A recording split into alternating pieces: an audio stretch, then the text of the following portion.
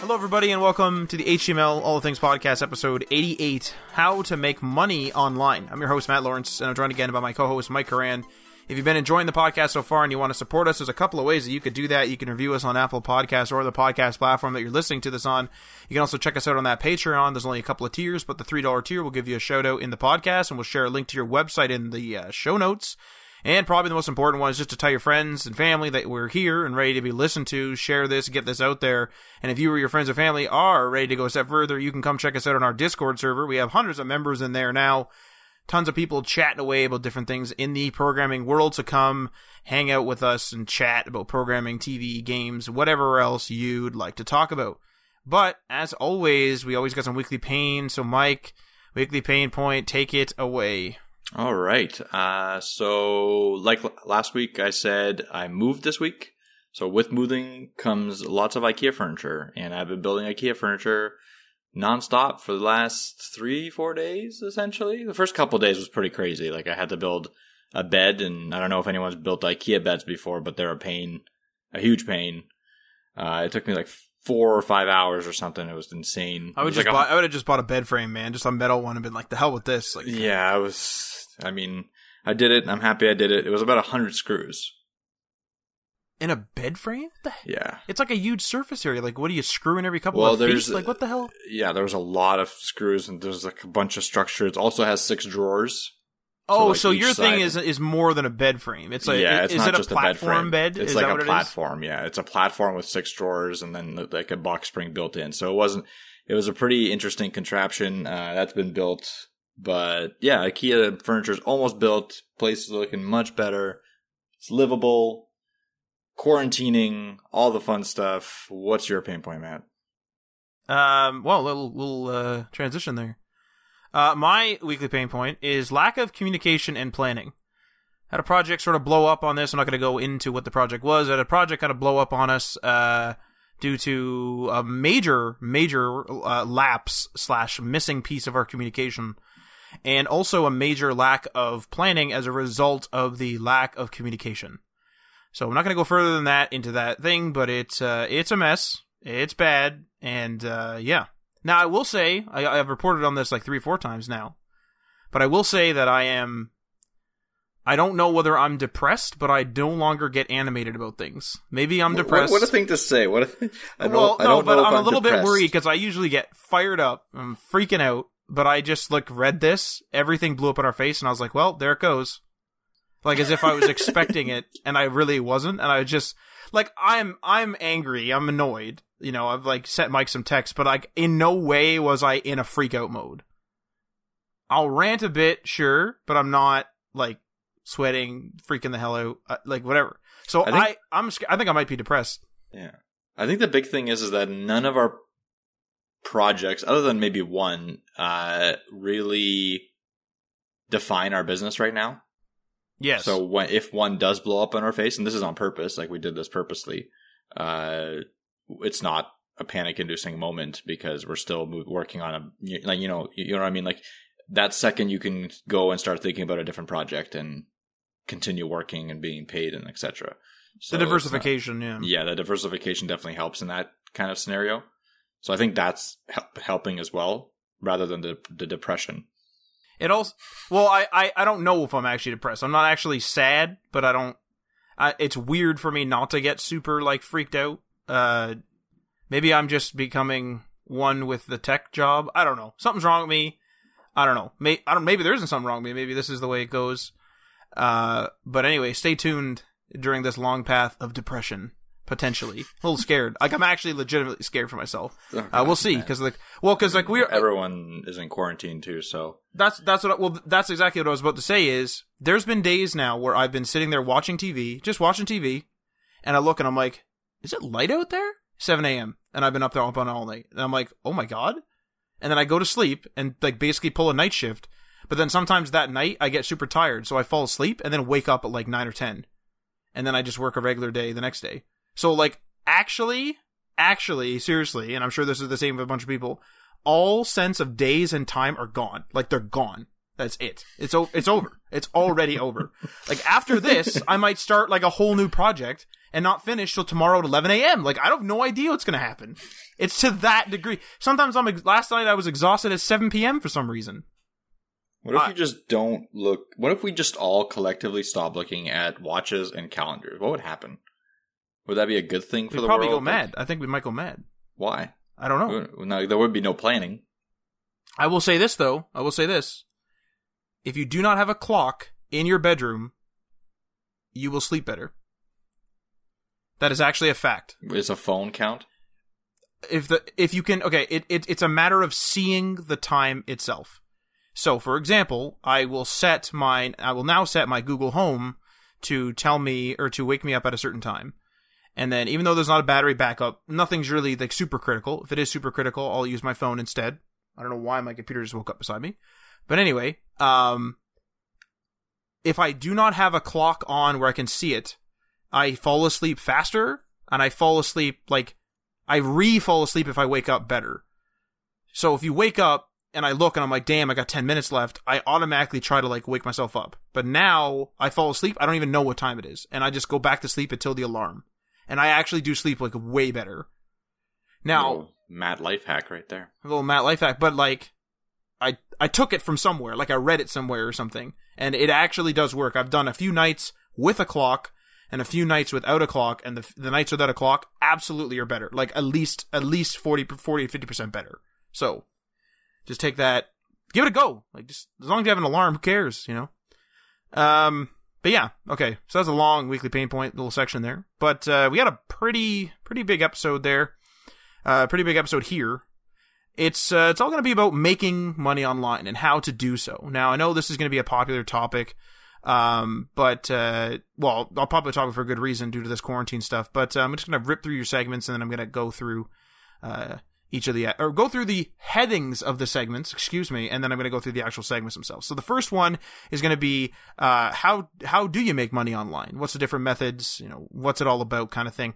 And the segment number 2 is I'm going to be exploring the different ways that I touch on in segment number 1, so ways to make money online. And then the third segment is going to be a general note / advice. So just some general things that I thought up as I wrote the notes for the second segment. Just some things that you should kind of keep in mind when working online, and in some cases working anywhere. Okay, so let's jump in here into segment number 1. How do you make money online? So with so many people stuck at home and out of work these days, making money online sounds like a really attractive proposition. So this episode will actually be focused on less traditional ways to make money. So for example, I'll be avoiding things like if you normally work in an office and you're just working from home now, I'm just going to be avoiding those. And I'm going to be sticking with things that I'm calling internet brew businesses. So stuff where, you know, now and years back, if you typed in, how do I make money online? These type of businesses, these type of ideas showed up. So for example, an influencer is sort of an online business, or how to make money online. So if you've ever Googled how to make money online, you'd have no doubt been bombarded by tons of different methods that promise to make you, $1,000 a week, $100 a week, etc., etc., etc. And some of these methods include surveys, affiliate marketing, freelancing. So this includes various markets like if you're a freelance tutor, if you're being a virtual assistant to a few people, if you're selling a service with digital goods as a deliverable, or even physical goods. If you, conduct the actual business online and then you ship the goods out, that's considered, in my opinion, a freelancer. A copywriter, if you're writing copy for yourself or for another person. Well, actually, I guess it wouldn't be for yourself, but it'd be for another person. If your blog hires you and say, hey, I need you to write an instruction booklet on this, and we're going to have a how-to blog on this, there you go. That you're being a freelancer. And there's tons of different things in there.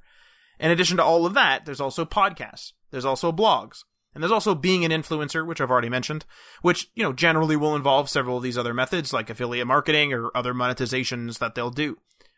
Well, many of these methods advertise the aforementioned salaries or earnings that would take your money online making to the forefront of your household income. So maybe overtake your job that you were laid off from because of this whole COVID thing, or maybe it would actually, you do it as a side hustle and then bam, becomes your actual full income. It's important to note that these results will, okay, all in caps here in the notes, all will 100% of the time vary, and it's rarely, and I should have capitalized that, rarely, if ever, easy to get a good amount or any money going at all.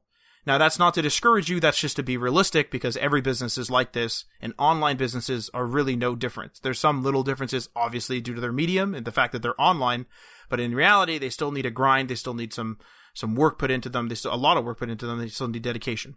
So, for example, a ProBlogger article from 2012 stated that 10% of bloggers make 0%, or $0. 28%, okay, of bloggers make $10. And 25% make $10 to $99. Now, this is a, relatively medium-ish sample size. It was 1,500 ProBlogger readers surveyed. So as you can see, there are a lot of bloggers out there that are, that are monetized, but just aren't living on their earnings. And what are we talking about? We're talking over 50%, because 28%, 25%, and then another 10%, right? So we're talking a lot of bloggers here are not making good amount of money. You're not living off of $99. That's just not going to happen. So I'm going to have a link to this article specifically in our show notes, just so you guys can look at it. It'll explain all their numbers, and they have a bunch of other stuff in there. And ProBlogger is sort of like a source, if you will, just as an aside, for if you were interested in doing the blogging portion of one of these jobs. Now, I'm going to actually jump into the second segment here, ways to make money online, unless Mike has any other comment. Yeah, so with all these numbers and with like the promised $1,000 a week or $100 a day, I think you made a good point saying that these are, I don't even know if you can call them estimates. I think these are just number catching, like just to catch you to start doing whatever they want you to do. So always take numbers like that with a grain of salt. Obviously, something that comes to mind is like a lot of pyramid schemes. That's what they're going to try to get you in at with these, like, make money online, make $1,000 a day or $1,000 a week. That's usually the start of a pyramid scheme. So, be very, very, very apprehensive when you're getting into something like that. I think the main takeaway from maybe this episode, or maybe just learning how to make money and stuff like that, is do something, do it really, really well, do something that you're passionate about, and try to gain an audience. And I think Matt will talk about that. And I think that applies to almost every method of making money. Almost, not all of them, but almost every method is like, try to gain an audience based on your passion. Yes, yeah, and I'll get into like talking about niches and stuff like that within passions and that type of thing in the second segment here. But I do want to follow up your comment with something as well. So those numbers that you often see, the $1,000 a day or $1,000 a week, $100 a day, whatever they're advertising, are oftentimes they're very headlined, if you will. So for example, and this is maybe a little bit morbid, but I'm just going to say it. We've had official government Ontario medical models given for how many people are going to die from COVID-19 in our area, in our province. And the actual model stated that if we did not do anything, I believe it said there would be 100,000 model deaths in Ontario and here in Canada. Now, since we are doing something, the medical model projects a much lower number range of 3,000 to 15,000, I believe. Now, please, I'm doing this from memory, so please verify those numbers. But the point is, the news is going to attach themselves to either the 15,000 or the 100,000 and put that in their headline, because those are going to be the things that grab you, the things that get you the click. And it's the same with these methods. If somebody is doing surveys and making a ridiculous $200 a day, they're absolutely going to be putting that in their in the title of their link, in the title of their Google ad. They'll actually put that as their slogan sometimes or something. They're going to use that model, that clickability, and it's not lying, right? It's not lying, to be clear, but that's what they're going to use. So just keep that in mind and make sure you do your research, and that'll actually come up again as a point later in another segment here. So segment number 2 then is ways to make money online. So I got several methods that I've written down. I'm just going to go through the actual headings and then I'll actually go into them. So the first one here is surveys. Second one's going to be affiliate marketing. The third one here is going to be freelancing. The next one's going to be blogs. And the next one is podcasts, followed immediately and finally by being an influencer. So not in any particular order, just sort of spread out there. So surveys. Now, there are many services out there that offer surveys to their members, and in return for answering those surveys, the members get a reward of some sort. And these can include things like prepaid credit cards, PayPal Cash, gift cards to various outlets, maybe a check, et cetera, et cetera. It's up to these websites. And many surveys just pay a few dollars or even pennies sometimes, but some can offer, a little more depending on how in-depth they are. You can make a fair bit of money from doing surveys online, but a lot of time and effort is required, and I don't think a lot of people realize that. Paid surveys are often much more involved than just checking off some boxes. They're typically, filled with pages of information that you'll need to fill in. And on top of this, you'll need to do several surveys a day in order to be paid. Now, a reason why I mention this is because a lot of people are probably thinking surveys, that's easy. I've done surveys. Yeah, but you probably weren't paid for them. Or if you were, they were those Google surveys from the Google Rewards app or whatever it's called, and you were paid, 10 cents or something like that. And if you're a part of that app, so if you don't know, there's an app where you do Google surveys and you get a little bit of Google Play credit towards your stuff, and that's what I use to rent movies, for example. So those surveys will, if they have one question, will maybe pay you, a dime. But if they have 4, 5, 6, 7, 8 questions, sometimes they'll even pay you up to $1. But those are few and far between. So these paid survey things are usually scaled up from that. Obviously, these Google ones are meant for a quick one. But the point is that scale and difficulty is exactly what you're going to see here. If someone's going to pay you $10 to fill out a survey, it's going to be a big frickin' survey. You may have to look up numbers. You're going to have to calculate things. You're going to have to maybe verify some stuff. It's going to be a big, big, big undertaking.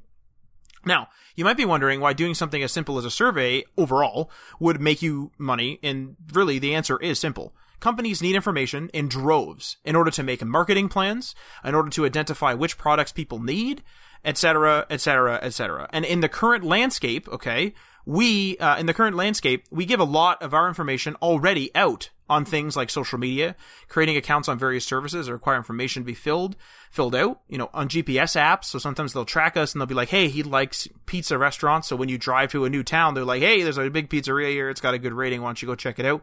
Or, hey, you normally like shopping at antique shops. There's an antique shop in this town. Go check it out. Those type of things. So we already give out information without actually doing surveys. And that's just because our devices are always on us and we're always connected now as a society, if you will. However, only so much of this information can be gathered automatically from services like the ones I just mentioned. So surveys allow you to actually sit down and give concrete numbers to things or give an opinion on a product or products in great detail. This is very valuable information if, for example, a manufacturer of a device is looking to iterate on a product. Do the people like the color? Do they like that it's soft plastic? Do they like that it's grippy? Is it too slippery? Should it be made of glass? Should it be made of plastic? Should it be this? Should it be recyclable? Are people upset about this? Are they not upset about this? They need to know so then they can make the two of whatever they're making.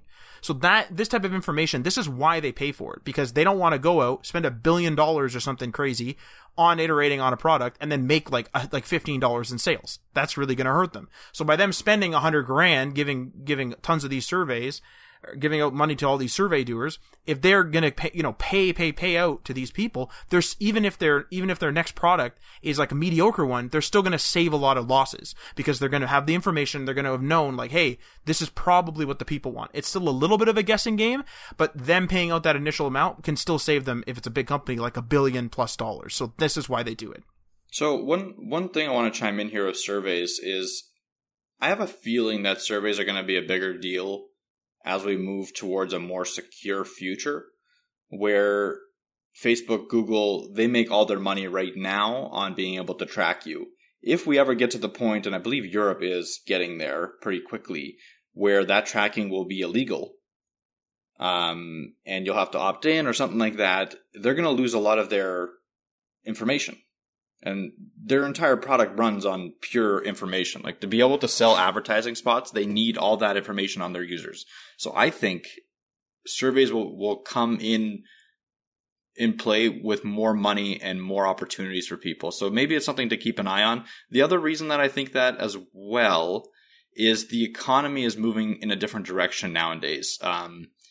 Basic income, like we've been talking, politicians have been talking about universal basic income. Automation is coming into play. So I think there's going to be a lot of people that are going to be relying on online income, on income, non-standardized income. And I think surveys will be part of that. I don't know if they're going to be traditional surveys or if it's going to be like allow tracking. And based on your allow tracking, you get a certain amount of money per company that you allow them to track, allow to track you. Like stuff like that companies will have to be innovative to get people's information rather than just, blast everyone with trackers and hope for the best, hope that there's no regulation, because regulation's coming. It's just a matter of time.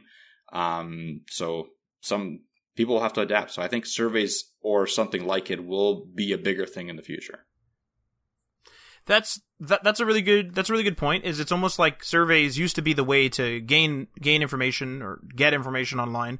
Then smartphones and smart homes started kind of taking off, and then now they can just do it automatically. But you're right, with things now, with the legislation, the government's catching up. They'll have to probably rely on surveys, and to be blunt, there's a lot of, because the online selling game, whatever it is, whether you're selling phone cases or whatever, is so big now. Surveys are going to be I could see them having a bit of a renaissance either now, or because I'm not really attached to this industry in any way, but either now or they will be having a sort of renaissance, if you will, because companies are going to realize, like, wait, I was just gathering information automatically, but these surveys are more than likely much more valuable, and they'll allow these people, even just something as simple as a smartphone maker, a smartphone case maker, even to just figure out, like, hey, our edges were too sharp, we need to do a little bit of sanding on here, and that will go a long way. Once the reviewers pick up that case, bam, the influencers get it, and like we're going to talk about influencers soon, and the influencers get it and it fixes. So all of this online stuff really ties in together, but I think you're right on that, where the surveys, I think, are going to receive a bit of a renaissance, if you will. They're going to kind of surge back into more popularity. Then the next thing here is affiliate marketing. Now, this type of marketing generally goes hand in hand with another type of online business, like a blog or something like that, for example. Anything really that gets people's attention, and more importantly, clicking on stuff. And I'll get into that in a second here. So, generally, affiliate marketing involves, surprise, surprise, becoming an affiliate of a certain brand or a website and then selling something on their behalf. So, for example, if you're an Amazon affiliate and you have a popular podcast on gardening, you might have some affiliate links for gardening tools. And when someone clicks on one of your links and then buys that product, you'll gain a commission from Amazon for helping them with the sale. So you've effectively been their salesman or marketer in this case, hence affiliate marketing. Now, as mentioned earlier, generally you need to have a platform of sorts in order to have an actual audience to market to. Like I said, a blog or podcast or something like that. If you put an affiliate link on a blog with no readers, then there's no one to buy the product that you're affiliated to.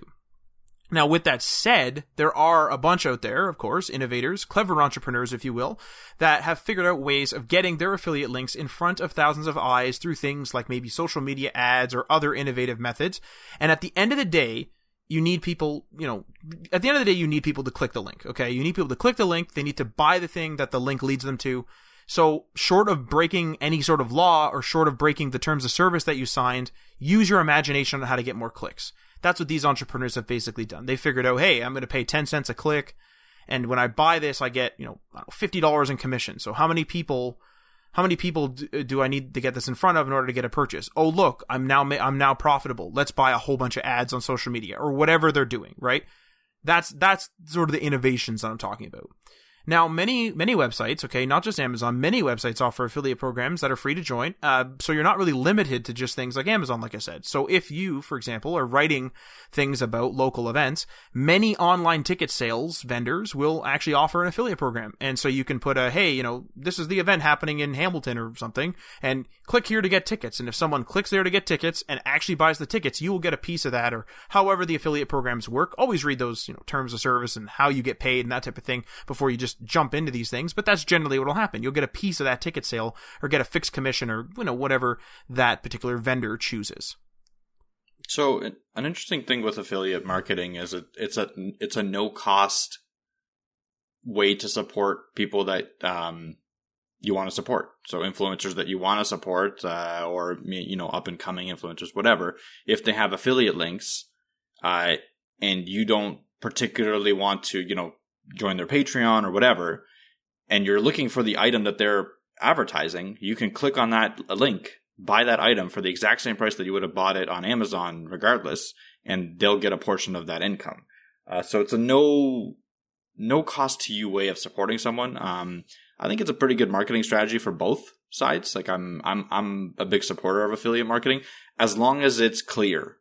Like I always want to make sure that someone's not just putting like a random link in there, like if they're hiding the fact that they're affiliate marketing, because some people don't want to do the affiliate, then that's their choice. But you should be telling like, hey, this is an affiliate link. And most people do, but just watch out for the people that don't, if you're particular about, supporting them or not. But yeah, it's a good way to make money. And it's a good way to support someone. 100%. And if you were going to buy that product anyway, you, the consumer, aren't paying that commission. They're just basically getting paid commission as a salesman would. So generally speaking, the product, the ticket, whatever it is, isn't going to be more money to you, the consumer. It's just a little bit of your sale, a little bit of the profits, however the vendor works, is going to go to the affiliate. So 100%. And we've had affiliate links in the past, and we've tried to state every single time, hey, these are affiliate links, we're going to get a monetary kickback. This is how this works, basically. So moving on to freelancing then. So freelancing is probably the closest, I'd say, to quote-unquote traditional work, as I mentioned in the first segment. And actually definitely the closest to traditional work out of all of the different options that I have in this segment, I'd say. Basically, if you're freelancing, you're offering services or goods in exchange for money or some other payment. And you could be something like a copywriter for a website. You could even do physical goods. You could make crafts and sell them to order for clients. So they call you on Etsy, or they message you, or they request something to be built on Etsy, for example, or some other marketplace, or even on Facebook, just by messaging, and then you make that craft for them and send it to them. You're a freelancer. Be a graphic designer. That's a big one. That's a big thing in terms of freelancing online. You can also become someone's virtual assistant. Maybe you work your regular 9 to 5, but you're the virtual assistant for 4 or 5 people. That's very possible. Some people are really good at it, and that's what they'll do. You can also translate. So translating text is also a popular one. You can translate stuff. So if you know of recently one of my articles actually that I wrote was translated into, I believe it was Spanish, and to be put on a Spanish site. I gave permission for that, and someone translated it. So if you're a person that can translate, there's a little bit of a market there for you as well. So stuff like that. And this obviously goes on and on and on. There's tons of stuff you can do. Again, use that entrepreneur mindset and figure out, what can I offer online kind of thing. I saw tarot card readings. Multiple people offering online tarot card readings because everyone's in quarantine and can't go to like the business itself. So like there's a big market. It's all over the place. So in general, okay, freelancing means that you're not employed by any one company. You bounce around from job to job, typically in the same field, but you could jump from, different ones like graphic design or to copywriting to whatever the heck you want. But basically, you're self-employed with no loyalty to any one customer or company. That's basically how it is. Now, you might be like, well, what this definition seems to be moving a little bit as we go on. And that is true. So to me anyway, the term freelancer is a little bit fluid. And this is especially true when it comes to online entrepreneurs. So for example, even though Mike and I own and operate a web agency, Digital Dynasty Design, we still consider ourselves freelancers because we're independent and we work for a variety of customers. While some, would not consider us freelancers because we have this web agency, and have an established business, we do, because we have so many, like we've already talked about, the diversification of our business. We have so many different customers, different projects all around, Webflow, whatever, Typo, everything, web apps, the whole shebang, Chrome apps, everything. So we're all over the place. And so we'd have that like bounce around mentality. So that's it. I would say if we get really big and we make it so we're only making WordPress sites, then at least in my personal definition, we're no longer a freelancer, although we kind of are because we're bouncing around. So do you see how it's like fluid there? It moves around a lot. And that's sort of why the definition has changed throughout the episode. Now, in terms of making money online, if you have a service or a talent that you'd like to offer someone over the internet, even if it involves you shipping goods to them, then you can be a freelancer. So there's freelancer marketplaces like Guru or freelancer.com, I think. Or you can just be a freelancer. Like you could go on social media, post that you have something for sale, and people could maybe, hey, I want to buy this table from you, or hey, I want to buy this from you, or hey, I want to buy this hat from you, and can you make more of these hats? Can you make these stickers? Can you be a graphic artist for this? You can do all kinds of things. Basically, you're a freelancer. You're bouncing around, you're a freelancer. So one thing with freelancing that I've noticed a trend over the past few years maybe is I think it's better to be a more specialized freelancer in terms of if you want to get consistent work and if you want to be able to actually, use your time wisely rather than like a general. I'm going to use web development as an example because that's what I know. So if you put yourself out there as like, I'm a web dev freelancer, period, the amount of stuff you're going to get, like, hey, can you build me a site for $50, or can you build me, a site for $100? And then those clients, the amount of that kind of stuff you're going to get is going to be pretty high. Whereas if you say, hey, I'm a WordPress developer specializing in e-commerce implementations and installations, or something even more specific, like I specialize in e-commerce for clothing brands.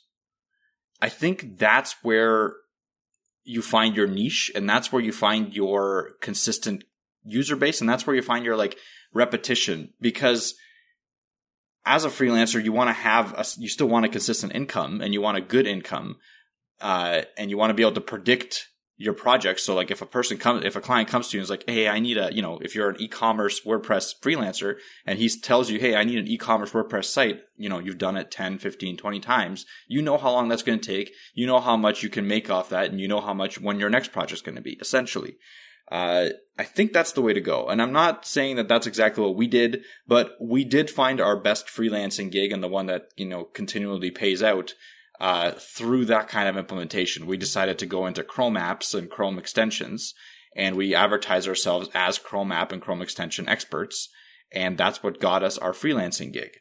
And that turned into more of a contract gig and more of an employment and stuff like that. But essentially that's where I see it going. And that's where I kind of suggest people to go into. Try to find your thing. Like if you're really good at scaffolding a website, like getting a design from Photoshop and then making that website, maybe, find the keywords, find the right implementation of your skills and do that. Just keep pumping those out as much as possible. Now, the arguments to be made, like maybe you're stagnating your learning, but this is all about making money. I think that's how you make the money. 100%. It's literally a factory. A factory doesn't constantly innovate its process to make an item. Certainly there's innovations that are made, but those are made slowly and calculated because they know, oh wait, this will save us $1 million over a year. But the real strength of a factory producing things, or in this case, you producing things, a service or a good, is the speed. Can you quickly bang this out? If you're going to get paid a handsome amount per website and you're able to do that website in a day, you're going to get paid more overall. You're going to get paid 5 times a week if you work 5 days a week. If you take 8 months to do one website, you're only going to get paid 1 time in 8 months. So there's literally straight up math, right? Straight up math. Moving on to podcasts then. So you're listening to one right now. So I hope. So podcasts are a huge market with new shows popping up every day. Many podcast hosts get into the game to make money online. So however, it can be a real long road to monetization. They can be monetized in a variety of ways, whether through ads that play or are read by the host on the show itself, or through episodes, covering specific topics. Sometimes a company will pay you to cover a certain topic. Like, hey, talk about my product on your episode. Have an episode focused on my product or my service. They can absolutely do that. They can sponsor an episode.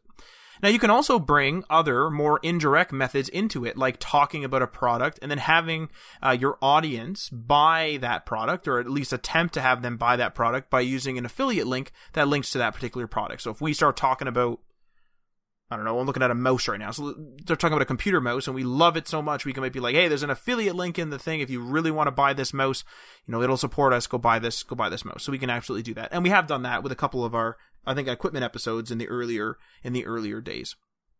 Now, because podcasts are such a big market these days, it can be very difficult to get noticed. And just like blogging, did I already do blogging? No, you skipped it. I skipped blogging. Right, skipped. All right, well, that's fine. I'm gonna go into blogging. Don't worry about it.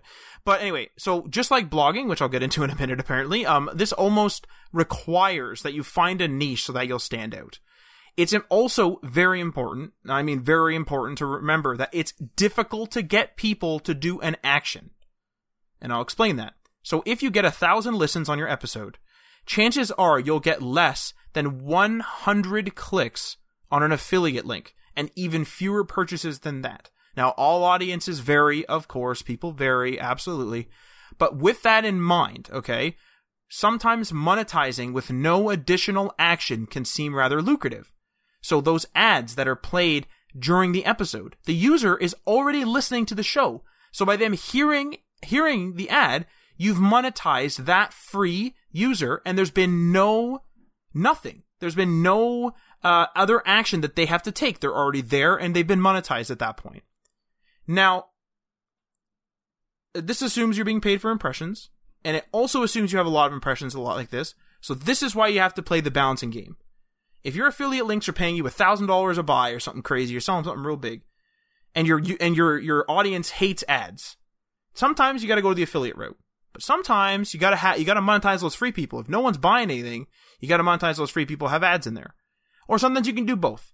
So this is where the business sense comes in. This is where some experimentation. It's okay to piss your audience off 1 week and be like, okay guys, whoa, no big deal. Communicate with your community. Sorry, we'll do it this way. That's just the way it has to be. You have to do some testing. You have to do that. That's the way it is. Yeah. Podcasts are an interesting route these days. And it's a little bit difficult from, I've been in some podcast communities, and I've talked to some other creators, that do podcasts, and their friction point and their main, pain point is convincing advertisers that impressions are important. Because advertisers want to see clicks. That's how it's worked for so long, you know what I mean? And they don't understand that people don't, listening to an hour-long podcast aren't going to be able or usually want to click on anything that you're going to be providing them. It's going to be a very low click-through rate.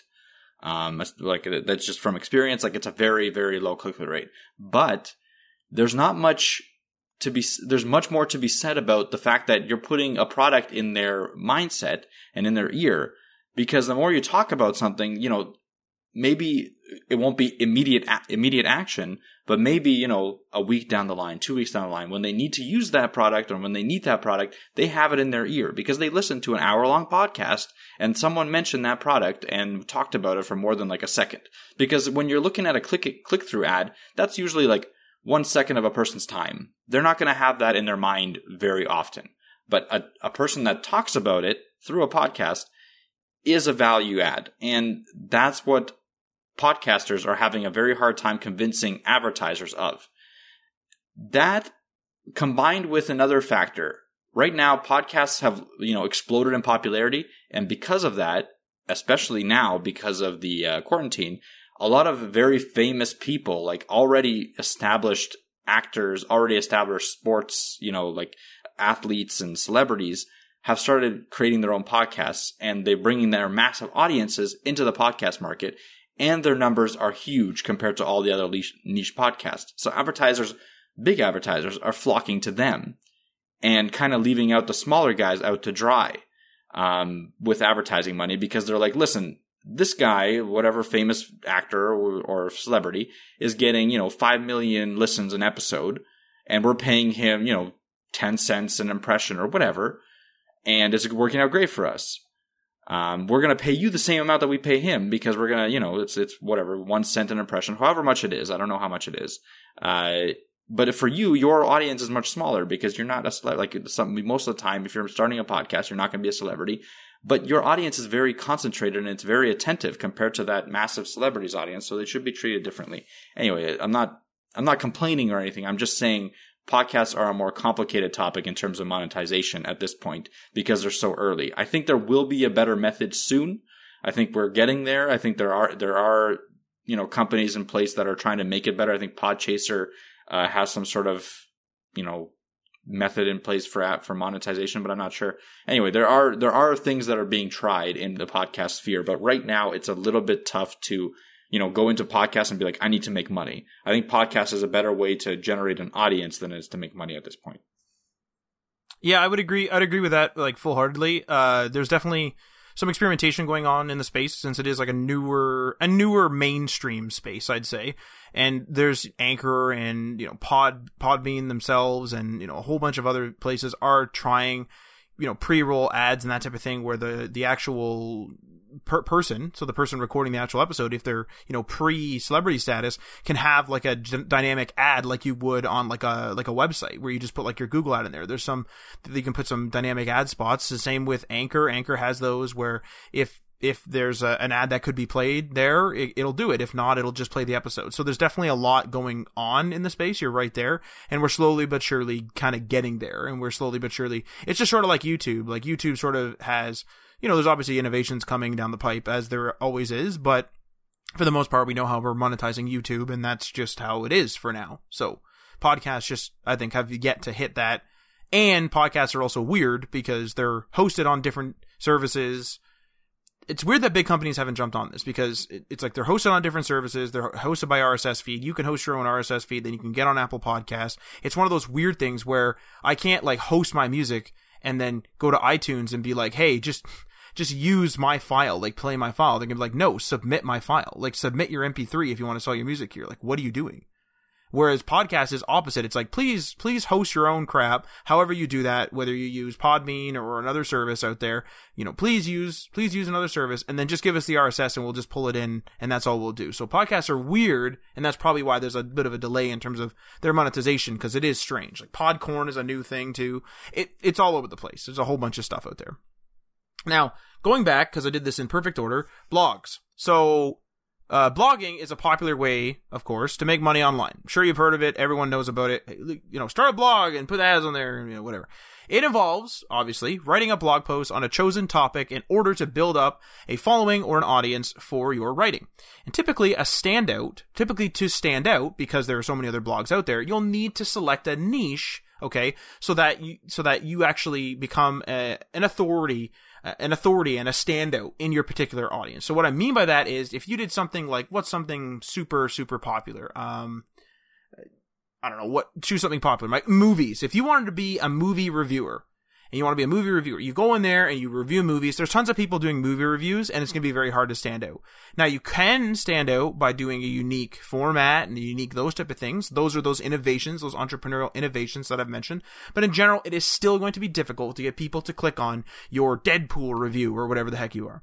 But if you do a niche, like you do something like I only review horror films of like foreign horror films, for example. You only do like Japanese horror films. You only do like horror films from these particular countries. You might be an authority on that. So you're going to become more professional at doing those particular movies. You're going to be able to stand out more than likely. And people who really love that genre, like if they just love Japanese horror films, they're going to jump right on. They're going to jump right on and follow your RSS feed or add you to their Feedly, or they're going to follow your blog or however you're getting your stuff out on your blog, which I'll get into and how to do that in a minute. However you're getting your stuff out there, that is where your audience is really going to come from. Now, once you get that audience established, you can monetize, and you can monetize in a variety of ways. Something like ads, maybe affiliate marketing, etc., etc. This is where all these things start to meld together. And most of the time, bloggers will use their own website or blog. However, there are a variety of services, okay, that you can use, that bloggers can use if you want to just get your stuff out there quick and you don't want to worry about hosting and making your own website and all this other stuff. That includes WordPress. Now, not the self-hosted version, WordPress.com. That includes Blogger, which is also a bit of an older one, so I don't really know what its status is at the moment, and Medium. So Medium's a bigger one right now. Now, I'll kind of do a specific point on Medium because that's what we use. So, in the case of Medium, you get a full suite of tools for writing and even for monetization. So you get to write your own content for your own profile that you signed up for, that you set up. You can even add your work to a publication if you want to add it to an existing publication that's on Medium, so like a digital magazine of some sorts. You can even make your own publication, doesn't matter. You can, your readers can, find you, so they can find you on there via the homepage or find you on there via your name if they search you. They can, follow you, so that if they read your article because it was on the homepage, they don't know who you are, but they really like your writing style, they can follow you all right there. Or, they can even follow your publication if that's what they're into. And if you're looking to start up a brand and you do that, and people can follow your publication, they can follow you, et cetera, et cetera. So all of these social media tools and all this is sort of built into something like Medium, where they're all ready to go. Now, monetization, because I mentioned it, if you're in the Medium Partner Program, hopefully I'm calling that the correct title, but the Medium Partner Program, you can actually lock your story behind a paywall. So this paywall will be for Medium members only, and the general public gets a certain amount of free articles, or premium articles, if you will, for free, per month, I believe. I think it's 4 or 5, something like that. But Medium members will, be able to view as many as they want, and you will get paid as the writer of one of these stories that you've locked behind this paywall. You will get paid for the reads. So I've received, I think, $1 or something, which I forfeited because I didn't do all the. There's a whole bunch of stuff you have to fill in as an affiliate, and I just didn't do that. But the point is, I could have made $1 right there. And if I was big into blogging, because we're not massive into it, our podcast is the biggest thing by far. If we were big into blogging, you can see how those numbers can really add up. I do know someone who's easily made $250 off of a single article just because they went a little bit viral and they were in a niche. They were in cybersecurity. So kind of look at Medium, see what's trending, use their tags, read stuff on Medium, absorb content on Medium. And I would suggest you become a Medium member yourself if you want to be on Medium, and you can go through and you can do this. Now, the thing is too, is if you feel free to experiment. You don't have to be on one of these things forever. If you use self-hosted WordPress and you hate it because you just can't do it, and then you go on Medium and your audience follows you, or you gain an audience on Medium, you can just go on Medium. If you start on Medium and you hate it and you want to go self-hosted, or you want to go to Blogger, or you want to go to someplace else, or just WordPress.com, go ahead. You can absolutely bounce around. You can just start writing here, go over here, go over here, go over here, etc. So that's sort of, experiment with your stuff, and all you're going to be doing is honing your craft. You're going to get faster at writing. You're going to get better at writing. That's just the way it is. And then your articles are going to get better and better and better. You're going to find out what people like, what they don't, and then you'll be able to gain an audience all over the place. And that'll be one of my points, I believe, in the third segment about how you can kind of be everywhere and bring your audience around. And again, I'll touch on that in a later segment. Now I'm going to move on to, again, in perfect order, being an influencer, unless Mike has any comments on blogging. Shaking his head no, so we're going to go right into being an influencer. So one of the oldest ways of monetizing, okay, is being an influencer. But the internet, in particular, has completely changed this game. So sports, movie, TV, and other stars, right, have been influencers since the dawn of fame as we know it, because they can endorse products and as a result have a bunch of their fans buy those products, right? So, having some sports guy endorse, I remember Steve Nash endorsed MDG computers, for example, and so I guess Steve Nash fans would go buy MDG computers. That's a bit of a weird one, but anyway, like you know what I mean? That's the point of it, right? Anyone who's a big fan of Steve Nash would be like, damn, and then just go buy an MDG computer now whenever they need a computer. So stuff like that. But when it comes to the internet, okay, you don't need to be a sports star, movie star, TV star. Influencers are all over the place, okay? Everyday people, okay, will become, if they're trying to become an influencer, will become massive social media icons just by posting cool photos or making funny videos. They gain a massive following or audience that they can influence through the use of their preferred channel. So for example, if they're posting a lot of photos, maybe they're using Instagram. Bloggers, okay, podcast hosts can also become influencers if their audience gets big enough, and they can tell their people to go out and buy something, or they can endorse a product that they use themselves and have their interested audience go out and buy one for themselves. So I'm sure we've had a couple of conversations in our Discord about some people that went and they're like, hey, how do I quickly spin up a website? And they go to Webflow, and it's because we mentioned Webflow in our thing. Now, we're not an affiliate of Webflow currently, but we still influence somebody to go at least check out Webflow, and now they're aware of Webflow, and we've spoken in their ear. Hey, look, this thing called Webflow, this is how it works, etc. So those type of things.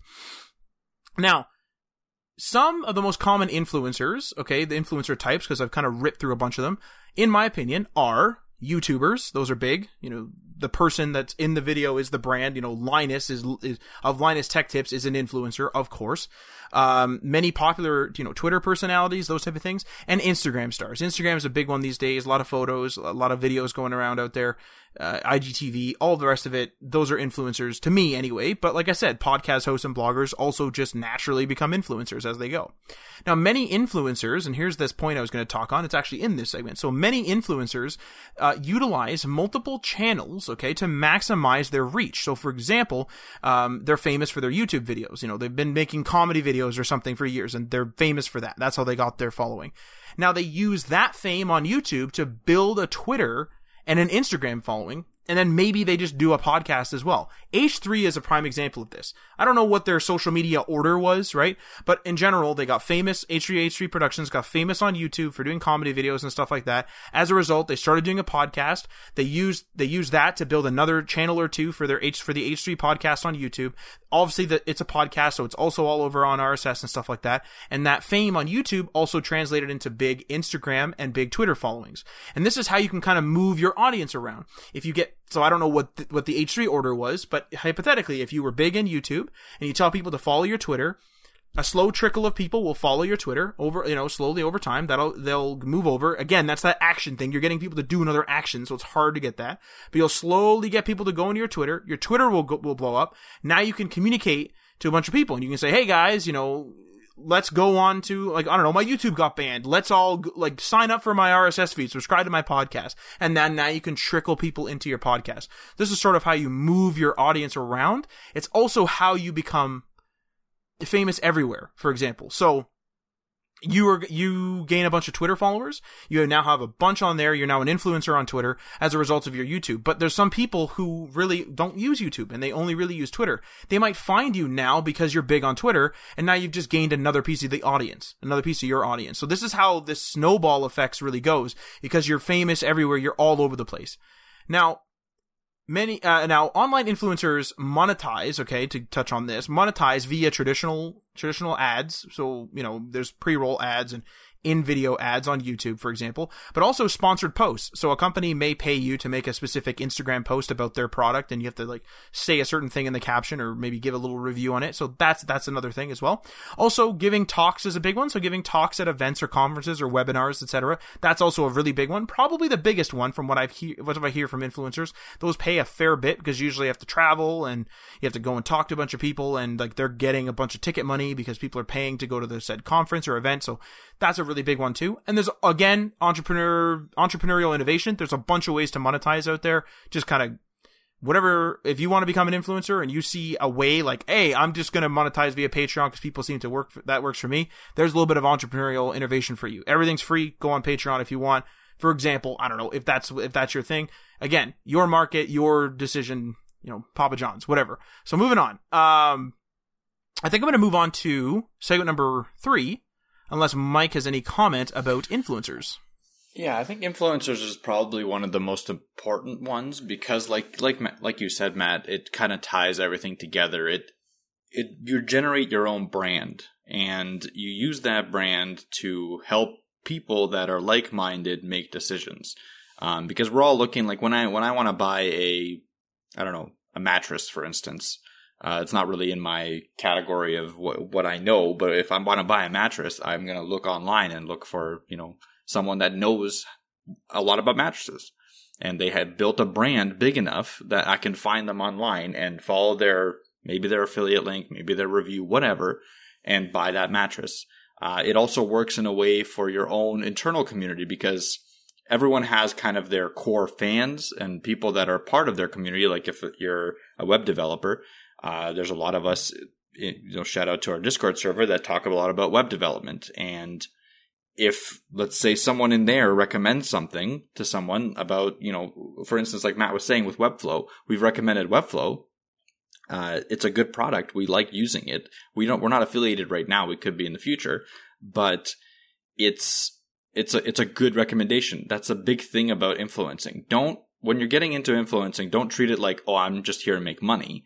You got to make sure that you're giving good advice and good decisions based on some of your own research and some of your own, trial and error. You're giving that expertise that you've developed to someone else, sometimes for free, sometimes for money, whatever, because you put effort into it. Like the Webflow decision wasn't an easy one for us. Matt had to go in and spend a ton of time working with Webflow, and we had some back and forth on if Webflow is good, if Webflow is bad, but we did all that work. Matt did a lot of it, and now he can wholeheartedly recommend Webflow for certain things, and he knows what things to recommend for. Like if someone comes to Matt and asks for a recommendation to build a, massive platform site that's going to be hosting the amount of content that YouTube's hosting, he's not going to recommend Webflow for you because it just doesn't fit that bracket. But if someone comes to him and be like, hey, I need a really basic website that works really well, that's responsive, and I just need to get it up quickly and, move stuff around visually, like I'm more of a visual person, then Webflow is a good solution. So, that's just one example, but treat your audience really well and you'll be treated really well for it too, in my opinion. And I think that's the best thing about being an influencer or being someone that's constantly online or whatever is having those interactions with people and getting to know your audience and getting to know that core group, because that core group is just really cool people that are usually very like-minded to you because that's why they've attached to your, brand. Yeah, that's a really good way to put it. It's like it's a big entrepreneurial world out there on the internet, I think, is basically almost like a closing note before my general notes, if you will, and based on your comments too. It's a big entrepreneurial world out there, and at the end of the day, no matter what it is, whether you're a big company in real life and in a retailer or you're working online, you need an audience of sorts, and so you need to be able to influence people just in general. Having a big, I don't know, what's a store out there? Having a big Radio Shack, let's just use a closed store. Having a big Radio Shack, for example, back in the day, that used to commend, even like, because I remember buying stuff at Radio Shack, that used to commend a name. It'd be like, damn, like I gotta go to Radio Shack. I need to buy this electrical component. I'm going to Radio Shack. I'm going to buy a radio or something, right? That used to commend and influence, that brand used to influence people. And if Radio Shack was still around today, I'm sure that they would be trying to do different things. Maybe a Radio Shack podcast or something like that. It's just the influencer game has always been there. It's always been there. It's just now online has made it blow up. And there's just a lot of different ways to do it, of course. If VR takes off and some people live their life in VR, there's going to be ways to make money in VR, and there's going to be influencers in VR. That's just literally the way it's going to be. And it's just because the internet is still a relatively new tool. Stores have been around for years, hundreds of years. And now we have a new way to do online business or a new way to do business online. So this is why everything seems like it's exploding, and it's kind of because it is, but not because everything's going to be, the .com bubble that popped. It's because everyone since the dawn of time has been an influencer. Imagine being way back in the day, you're the only general store in a small town. You've just influenced those people to come to you because they don't want to go to the next town on their like horse and buggy. Like literally that's influencing people. You have a big store, like if you didn't have any store sign, they didn't know it was a general store, you're not influencing them. But you have this big old store sign up there, general store, that's an influence. It's just that simple. It's just a matter of the term influencer is changing. And that's just the way it is because there's a new way to do business. So I'll move on now to segment number 3, general note / advice. So this is just some things that have popped into my head that I didn't really want to, fit into a particular category and stuff that I kind of wanted as a footnote for the show before the web news. So, it's important to note that making money online is a job. We make it sound easy, get an audience, Yeah, that's nice. That's how we write it on paper, but that's, it is a grind. It is just a grind, the way it is. And it can take a really long time. So Mike and I, obviously with this podcast, we see up and downs, and because of this whole COVID thing, wiped out 20% of our numbers per episode, approximately. That's just the way it is. It's a grind. It's a job. Sometimes we have slow months at Digital Dynasty Design. Sometimes we have really quick months. Sometimes, some days we don't hear anything. Some weeks we don't hear anything. Then all of a sudden, every day for a month we get, nailed by something. Sometimes it's smooth. Sometimes it's not. It's a job. It's a grind. That's the way it is. Now, certainly, some people can make money very rapidly online, as I'm sure, as we've already said, with those advertised numbers, those are very headlineable numbers, if you will. But they get super lucky or they go viral. And usually, luck and virality goes hand in hand. Sometimes people can kind of hijack the algorithm or stuff like that, and certainly that helps maybe to get in front of a few more eyeballs, but to go truly, truly viral, you have to be lucky. You have to have the camera rolling at the right time, you have to publish it at the right time, it has to be seen by the right people, and it has to be shared by the right people. That's generally how, virality works. If you have any other comments on how to, hijack an algorithm or something, of course, let us know in our Discord or something like that, because as far as I know, that's the only way to go viral.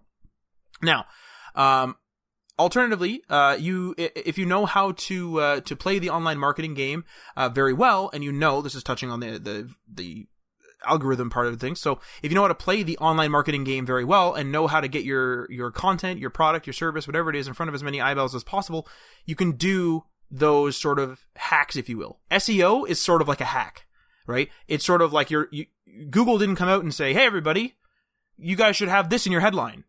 Google just changes the algorithm, and the SEO specialists learn how it goes because they have their ear to the industry, and they basically become a consultant to you. And they basically say, you need to have this, this, this. Certainly there's some rules of thumb, the title needs to be this long, but there's no one telling you how long or what the text of the description should be. And the text of the description might be number 1 Google searchable today, and might be number 400 searchable tomorrow.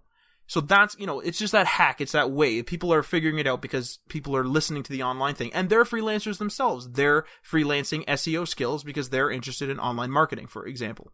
Now, online entrepreneurs also benefit immensely from innovation, as I've stated over and over and over again in this episode. If you have a great idea for monetizing or marketing something, short of doing something illegal, just give it a try. Usually the cost to entry is literally nothing minus the computer that you probably already have, or, it might be very little. You can have a $5 budget on Facebook to get it in front of a few hundred people. And it might just work perfect for your market or your niche that you're trying to advertise in. You don't know. And so you should give it a try, give it a go. Who cares? It's $5-10. If that's going to sink you, you didn't have a business to begin with. That sounds really negative, but it's true. If you don't have, if you're so scared of spending $5, you have to deal with that somehow. There is a cost to entry for some things, and on the internet, it's often very low or oftentimes free. Now, always do a lot of research when it comes to signing up for services. So things like blog platforms or those paid survey sites, as we already mentioned. Make sure that you check and see if it's right for you. Don't take that marketing material, make $1,000 a day at face value. Don't take that at face value. Take a note of it.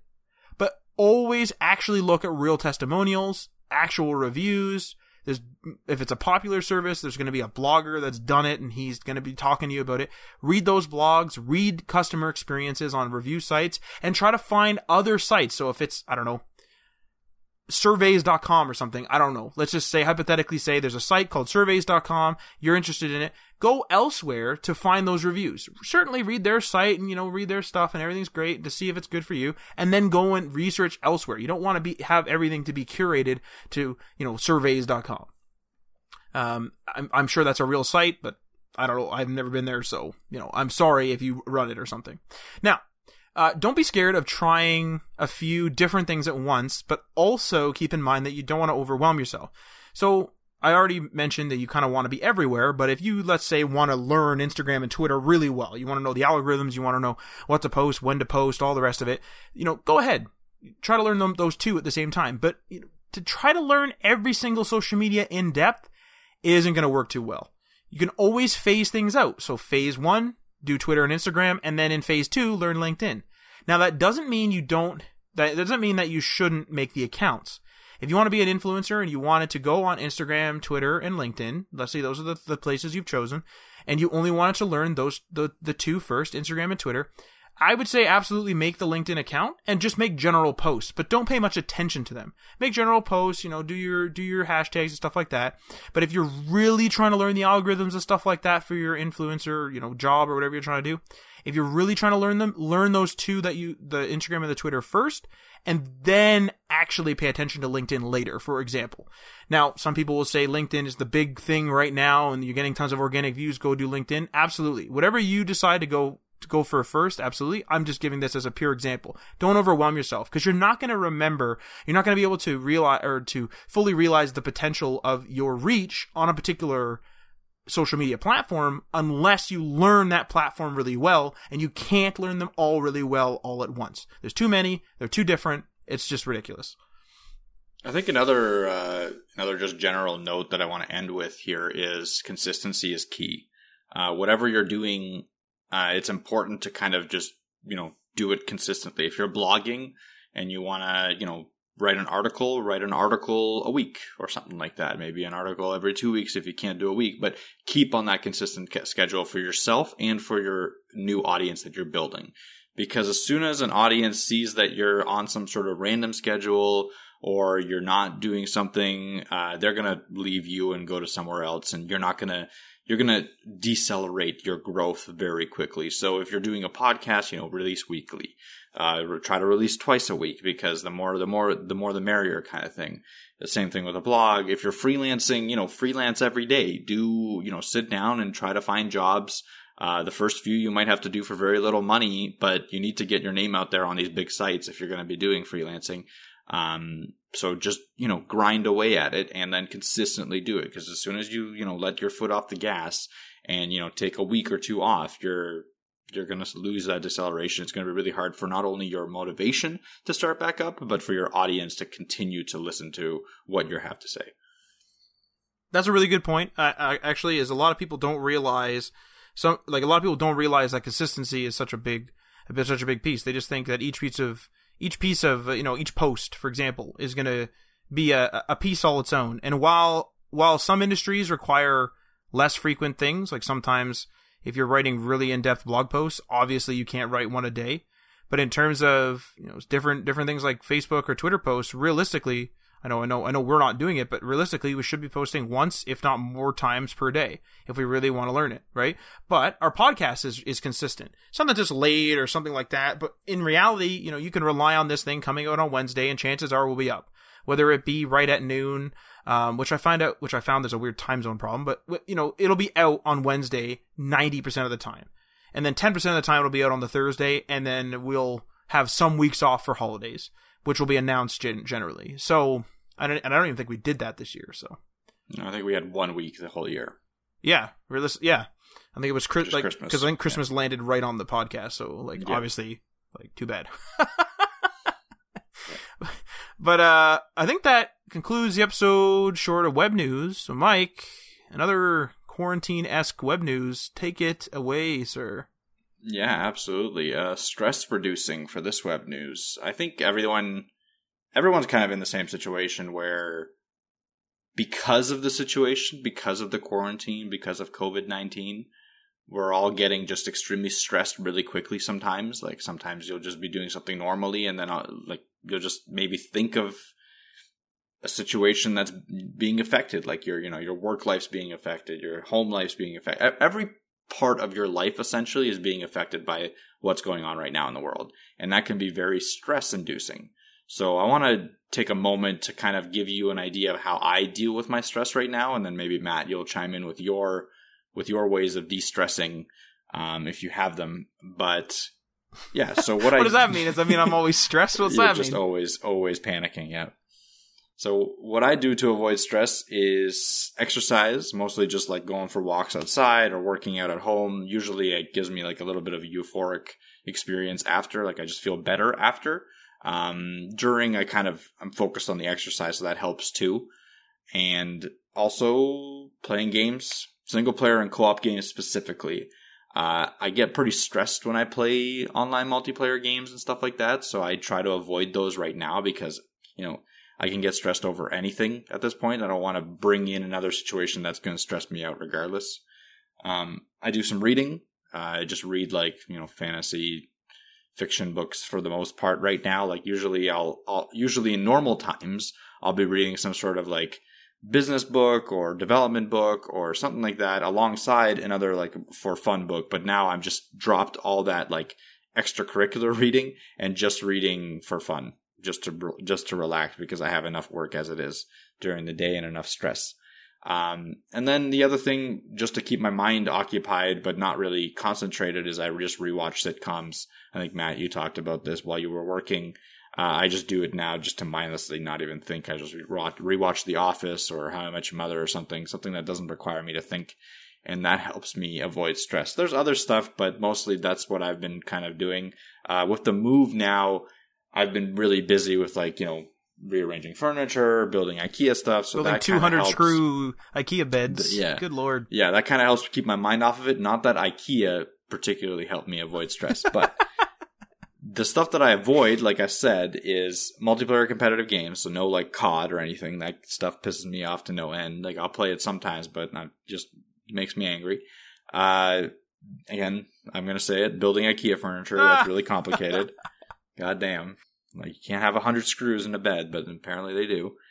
Reading the news. I avoid reading the news for the most part. I'll keep in line with what's going on in my country, in Canada, with how they're treating everything, but I've stopped going to world news on Reddit. I've stopped just searching like global news because I think, Matt, you were mentioning before, like they'll just take a number and then they'll use that number as their headline. Oh, yeah. Just to scare people. And like, I don't have time to read every article, so I just get scared. And they'll re-report over and over again. The situation really hasn't changed by much, but they'll say like 60 new cases or something. And then they'll also have an article that day where they'll say something like, this is what we know about the 60 new cases. And you're like, oh, damn, shit's changing. Like, yeah. So I'll keep my eye out for like, the government website. So there's a government website in Canada that keeps you updated with how many cases there are, what are the new policies in place and stuff like that. So I'll keep my eye on that for the most part.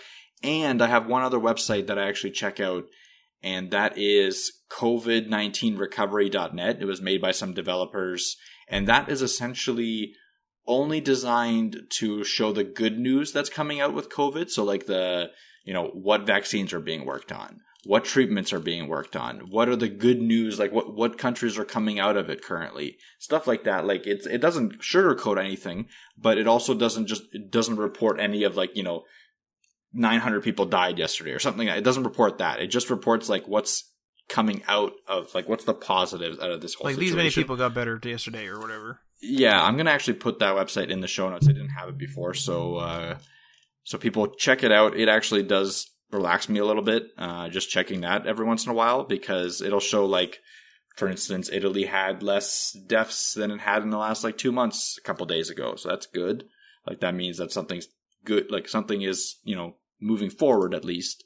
Stuff like that. I just need reminders that this isn't going to last forever, essentially. I will say that I tune into worldometers, and that's depressing because it's the whole world. Yeah. I mean, it whatever. And then there is a COVID-19 app for Canada as well. So you could do that, but I don't actually do anything anymore. Sometimes I'll check it at random. I'll be like, oh, let's get depressed, and I'll go and watch it. But that's how I do it. Only when you want to get depressed. Yeah. And then I avoid future planning because right now, what's the point? I can't. Holy crap, that's ridiculous. Who cares? Not in a depressive or anything way, but I don't know what the future's going to look like. We don't know what's going to happen a week from now. Every day stuff is changing. Oh yeah, we could, who knows? It could be evacuated at some point. Who knows? Exactly. Well, I mean, I hope not, but who knows? Who knows? They could evacuate the. Yeah. No one said this, but who knows? They could take you out of the population centers to try to spread out the population if things go out of control. I don't know. Sure, something. I don't know if it's that crazy. I don't know. It's possible. Yeah. We don't know. So anyway, I don't think there's a point to really concentrate on your future right now. I think you just got to stay in the present and get through it and ride it out. Day at a time. Yeah. I try not to look at the economy because I know that it's going to be a drastic change. That'll all come. Once we start recovering, stuff gets opened, that's when I can start going in and looking at the future again, because stuff will stabilize. But other than that, I just don't see a point during the epicenter of this whole situation to really start looking at the future. What am I going to do in a month? Where should I save money and stuff like that? No, I'm just going to live it day by day and, do my work, do all my stuff that I do to de-stress, get my life together and all that. That's all that matters. And the other thing I avoid is doing nothing. Because whenever I was doing nothing and I'm just sitting there doing nothing, I just start panicking and stressing out about the whole situation. So those are my kind of tips. Avoid doing those. Do the stuff that I do to avoid stress, or do whatever, helps you to avoid stress. But definitely treat yourself a little bit better during this time. Don't treat it like at any other time is my suggestion. Take out those stress-inducing things that you would normally be doing to better yourself. Rather, do the stuff that would help you avoid stress. That's my suggestion. I don't know what your plan is and what you do, Matt, but take it away. Well, 100% I do abide by the take a day at a time approach. I absolutely will plan certain things, online mostly. I'll plan certain things out. We're going to build this, we're going to do that for work. I'll do this on, my personal podcast, stuff like that. Absolutely. I'll still keep those up because I kind of need those to keep my morale up, is some future planning in those regards. But it'll be things that aren't in person. So the in-person things are what's, the problem right now. So I'm just basically contextualized, if that's a word, what I plan. It's all can be done by, via quarantine, and that's sort of, or in quarantine, and that's sort of where I sit. I also will play a fair bit of video games. So a lot of people are home now. So it's been a bit of a renaissance for people where they can no longer say oh, I'm too busy to play. They're home at home playing. So I've been playing a lot of games actually with people online. Possibly why I'm losing track of time, because I just sort of play play with this person late, play with this person early, then I work in the regular day. Sometimes I'll work late if no one's on, but I'll, go online early with somebody if they're on. I'm just trying to take advantage of the fact that there's people home, and it's one of those things where I'm taking advantage of the quarantine. The quarantine is giving me a good thing, if you will, a good social opportunity, and so I'm taking advantage of it as much as possible. Obviously, sometimes I'm working. Some people were telling me to do stuff now. Obviously, I'm doing this. Obviously, but I'm just trying to take advantage and see like, hey, look, like, the high school crew's back together online for the first time in years. Some people bought consoles and they didn't have them before. Let's all jump online, and I'll do that, because that's a good thing that the quarantine brought along. So that's one of the things. Avoiding news. I've been avoiding news the last couple of days. That's good. I've been doing that. But I was thinking while you were talking, and I know I mentioned in the earlier thing that I was like scared that I was depressed because I was like, I just don't care anymore. I actually think the quarantine is the result, but I think it's a little bit different. So what I think, because I went into deep thought for those minute, was I wonder if it's because when everything was up and running, the world was normal, everything was fine, and hurry for our lives. I would like stress over stuff going wrong, and now that the world is on fire, figuratively, I realize that there's still stuff going wrong, there's still things happening, there's still things going on, but so much has failed on people. Like, people are out of work, people are out of everything, and yet the world just keeps going, that I now don't care. And I don't know whether that's a good thing, to be honest. But it helps me. Like, I just think to myself, like, well, this went down, but yell at me, I don't care. I don't know. I think you can make it a good thing. I think you can make it a good thing, in my opinion. I think that having that perspective that, the world moves on regardless of your whatever, like that little thing happened that pissed you off. Yeah. I think that, like, using that as a way to just move forward and continue on and grind through the day and not get focused on it is a positive. I think you should treat it as a positive. That's what I'm going to say. I don't think it's a depression thing. I think it's literally you gaining perspective on the situation thing. Yeah, like, I'm just realizing that even though the world has collapsed, figuratively again, the world is still going, if that makes sense. And so, another thing, actually, another perspective is it's like, if the world was blowing up and we were totally safe, you would, keep an ear to the events of the world, but you wouldn't be freaking out. If someone close to you suddenly were to get sick with this coronavirus, you would then turn your ear off to the world, or maybe just listen a little, and you would be focused on your family member or your friend getting the treatment they needed and, whatever. And so the way I'm thinking of it is, it's like, because there's a situation in which I will be alerted if someone gets sick, and because in that situation I will then be turning the world news off, is the world news that important to me? And the answer to that is no. I don't, like, if all of country X, to make it neutral, if all of country X gets the coronavirus and they have a 50% death rate or something crazy, that, and Canada just has a 1% or something, that 50% doesn't affect me. It sucks for them, but I mean, short of Canada saying we need to ship all our people over to country X, I'm not going to worry about it, right? It sucks for them, of course, but that's just the way it is. But yeah, so a lot of games. I've been doing a fair bit of video watching while doing work, which I've always done. I am 100% better, as I've already stated, at dealing with hectic situations. I now let. This is weird. I now let the panic settle over. So I go like, okay, I'm freaking out about this, and I kind of let it settle, and then I go, okay, now let's deal with it, because I have to deal with this anyway. So, and I just sort of like let the emotion go. I acknowledge it existed, and then I just go. Whereas instead, I'm like panicking the whole time, right? I'm like holding on to it. But yeah, I don't know. That's sort of how it's weird. It's like a lot of people are having a lot of trouble with being closed in, and I feel like I'm mentally healthier in a way, which I still am scared is that depression? I don't know. It's weird. Like, I'm more level-headed. Like, I wake up and go like, oh, there goes something else. Like, there it goes. I think we're just more set up for this. Like, I feel not exactly the same way, but I feel like I do have that. We have a leg up on the situation because of our jobs, because of what we've been doing. Like, it's just we have a different experience than most people that work the 9 to 5. You know what I mean? So we are going to treat it different. Like it's going to be just a different experience for us. So I think we should be happy about that. Yeah. And that's it. Yeah, I'm still... Hope that... Go ahead, sir. Yeah, and hope that the situation is over soon, because it still sucks. Like it's still, it's bad. You know, yeah, it's like most everything is bad, but at least we have a leg up on the situation. And hopefully out there, listeners, you have a leg up too. Like if you're, you know, in the web development career, or you're thinking about getting into it, this is a good time, I would say, to really, you know, push forward and get into it. But yeah, I don't know. One other thing I do actually, and this will lead to, I think, an important point, especially for people who maybe are more extroverted, is having phone calls with people, video calls in particular, help quite a bit. I've done quite a few of them now, especially with my girlfriend. I'll like video call her, of course.